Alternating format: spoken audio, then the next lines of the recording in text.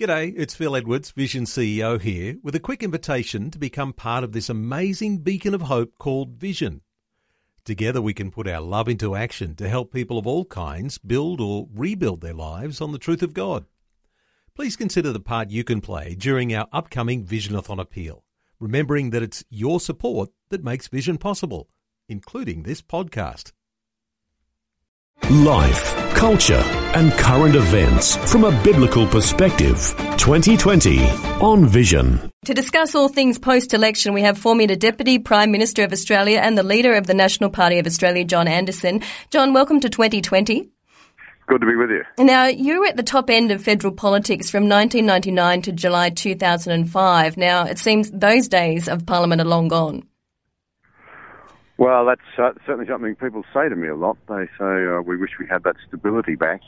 I was actually there for a fair bit longer than that. Those are the years that I was Deputy PM. Yes. It wasn't easy, frankly, and at the time it didn't seem like it was settled and going well. But in retrospect and compared to what's happening today, it was a model of reasonableness and sweet reason. So what are your thoughts on today's political landscape now? I'm extremely concerned. I'm extremely concerned that the Australian people feel evidently less than convinced with the options before them, unable to enthusiastically embrace the teams in the way that they once did. I think it was a regrettably dishonest campaign, I have to say that. The idea that Medicare was for sale is an absolute nonsense. It just doesn't stack up. It's funded by the taxpayers, and of course it's an incredibly expensive thing to run. It's not a business. You couldn't privatise it, but logic didn't seem to matter. And I have to be frank, I personally believe that the coalition failed to really press home its story, and people were saying it's a lacklustre campaign. We can't get excited about it. I think all of that is deeply regrettable, and I say that because I think these are quite dangerous times for Australia. Do you think the world is an unstable place? Yes. Strategically, and economically, and politically, and we don't want this to be strategically and politically and economically unstable. Not our country. We don't want that. Do you think the Australian people are underwhelmed about politics and the revolving door of prime ministers? I mean, what does the result say about Malcolm Turnbull's decision to mount a coup against Tony Abbott? I don't know that I feel in a position to really give you an honest view on that, other than to make the general remark that I think Australians are concerned. Many are disillusioned. Some are cynical. And I'm going to be very rude here and say, I'm going to tell you what I really think about something. This is not just a one-way problem. It isn't just the politicians. I was out and about on the weekend, and one of the things I did see was quite a few people who plainly said, excuse the expression, but stuff politics and stuff politicians, I don't give a damn, and I don't care how I vote, it isn't going to make any difference. Well, it does make a difference. And I couldn't help thinking as I watched one young bloke in particular, I thought, I'll bet you're turning up for your entitlement funded by the taxpayers on Monday, whatever that happens to be. You'll expect it to be there, and yet you can't stop long enough to take your role as a member of the community and your civic responsibilities seriously. So I get that people are disillusioned with the politicians, but frankly I think there's a triangle here. There's the media. They're the oil that make things work. They inform or they misinform, as the case may be. There's the voters, and there are, of course, the political leaders themselves. All of us need to recognise that the contracts are breaking down, and we've got to put them back together for the sake of our children and grandchildren. This is a great country, but as I used to say to the school kids when they came to Canberra, name me a great country that's not a democracy. Well, we need to strengthen our democracy, not weaken it, because all the great places to live in are democracies. But if they fail, we'll end up being like the countries that are not democracies. Do you think the high record vote for independents and minor parties signal Australia as having its own Trump Brexit reaction against political elites? I think there is an element of that. But interestingly, you see the Greens have lost seats. And the Xenophon Party didn't do anything anywhere nearly as well as people were expecting. So I think what you've got, funnily enough, it was my party that did a little better than might have been expected. In fact, in many of its seats, got a strong swing to it, the National Party.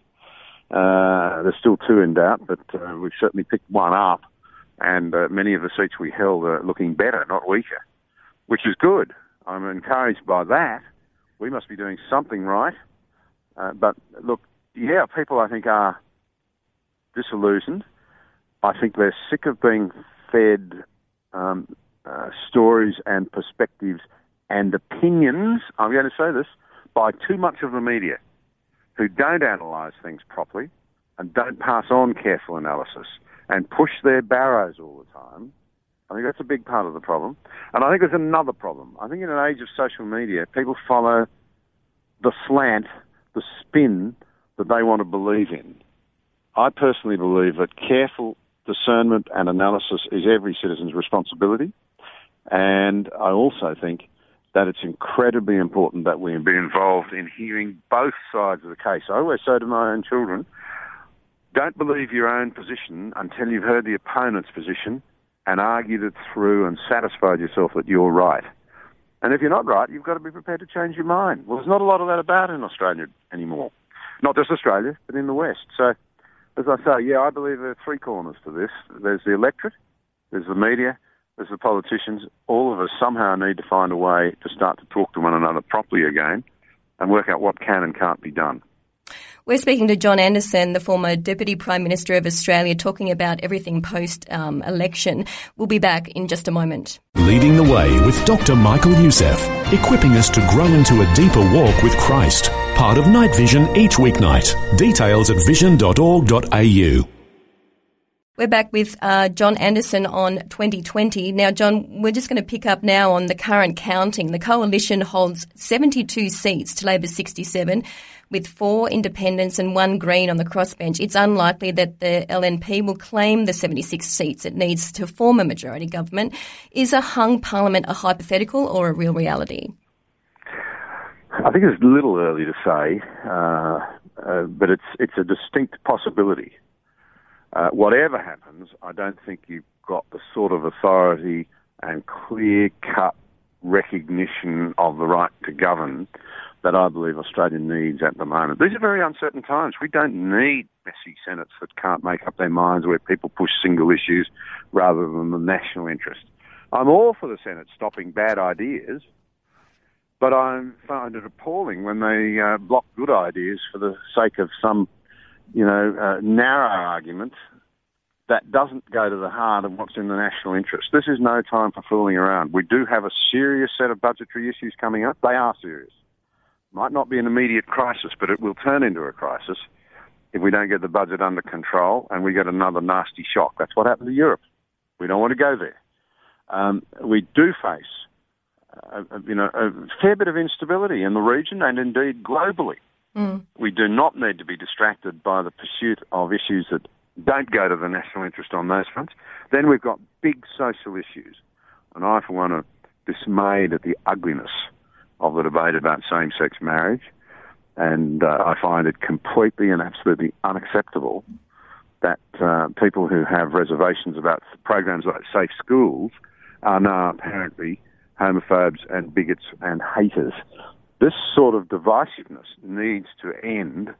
We all have to be prepared to hear the other side, but with respect, and people need to feel that they can actually speak their mind, because I meet a lot of Australians, including young Australians, who will say, I don't feel I can have my say now. I don't want to cop the flack and the criticism and the scorn that will be directed at me if I have a different view. That's not a healthy democracy. Do you think that there is a fear in the Christian community to be able to express their views? Oh, it's not just the Christian community. Professor Bernard Lewis, who's one of the world's cleverest men from Princeton University, told the United Nations quite recently that Western men and women have not felt so constrained, so unable to speak freely for at least 200 years. So there's a lot of people out there who have a lot of control, and I'm sorry, but this includes quite a few, not all, but a lot in the media. They've got almost complete control of the battlefield, and they just strafe you with abuse. And people don't like that. Decent, civilised people don't like being abused for having a view that's not in accordance with the elites, with what we might call the elites. And that's not right. Democracy doesn't work properly if people can't express their views. When, in relation to the same-sex marriage and the plebiscite and the Safe Schools program, do you expect those things to stall with competing interests set to escalate in the Senate? I hope that common sense will prevail and people will recognise these issues have to be thought through, spoken about, honesty declared, put as a priority, respect for the other person. I hope. I have to say at the moment, like a lot of Australians, I'm looking at this and I'm not feeling very optimistic. So, any of your listeners who are with me, please do what you can to say to others, to make sure that we ourselves are polite and civilised and decent, even if we're firm in our views, whatever they might be, and let's encourage others to be the same. What's the old saying? Sticks and stones may break my bones, but words will never hurt me. Trouble is, words do hurt, and a lot of people do feel silenced, and a lot of the so-called, let's use the word because everybody else is, elites, the people who are pretty arrogant, a lot of them, and think they know what's best for us. But, gee, they know how to hurt. They know how to shut others down. In fact, I heard a man say the other day that a lot of these people are not interested in winning the debate. They're more interested in making sure that we don't have it. They want to shut it down. And that applies to too many debates in Australia today. As Christians, how do you think we should respond in the days ahead? Well, I certainly believe that we need to be prayerful before God. We need to recognise that in part society's in trouble because there's no nice way to put this. Too many of the churches stopped speaking out effectively and engaging in the intellectual debates when they were being had, even decades ago. They gave up their turf, and because they gave up their turf, they ended up not being respected. And we allowed themselves to be run over. We need to make sure we learn those lessons. We need to recognise that it's never our job to condemn others, ever. It is our job to turn the other cheek and to be respectful, but at the same time to politely and firmly put our views. We ought to know what we're talking about before we put those views, but we ought to put those views firmly and politely when we've established clearly where we stand. There's no excuse for us to be sloppy in our thinking or hateful in our language. John, in relation to, I guess, the plebiscite and the debate with same-sex marriage, there was reports that John Howard sort of would put his hand up to sort of help in that debate, obviously with the Christian undertone with that. Would that be something that you would put your hand up to also? In the debate? Well, as the days progress. Yes. Look, I feel duty-bound to. And my first argument will be, before we have this debate, let's decide that it's going to be a debate, not a shouting match, and not a shutdown debate. It's not a shutdown exercise. And B, that we're all going to recognise the decency required to hear one another properly. The other thing we've got to do is define terms again. One of the things that you always see with aggressive social movements is a redefining of language. And that's a very clever but a very sinister technique that people can use because it means you don't know what you're arguing about. They keep shifting the meaning of words, and that can be a real trap in itself. Do you think not just Christians but people just want strong leadership? When I'm talking about the plebiscite and you're saying that you're willing to put your hand up, is that something that you would do, I guess, in a stronger way than just saying I support not having same-sex marriage? I mean, I guess what I'm asking is Australians are looking for more leaders that are Christian-based, but there doesn't seem to be as many as there used to be. Well, there's been a terrific effort to silence them, of course. The Christian view is not always welcome in the public square. Now, partly that's sometimes our fault because we don't put it fairly and we don't put it reasonably. But if you really believe in diversity, here's my challenge to the left and to the progressives. You say you believe in diversity. Do you? Really? Are you really prepared to let alternate views be put on the table and then to listen to them with respect? Remember the old saying, I may disagree with you, but I'll defend to the death your right to say it. And we have to, there's a sense in which we've almost got to argue for the right to have a proper debate before we can even have the debate, if you see what I'm driving at. And many of your listeners will be thinking, well, I just feel, it's almost hardly worth it because of the way I get shouted down.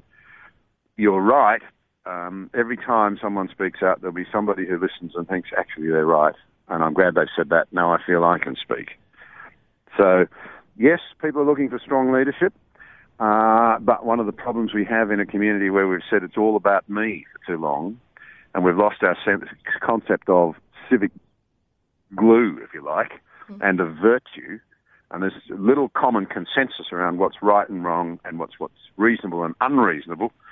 It's a bit of a cacophony out there of sound and movement and fireworks without a lot of real light, I think.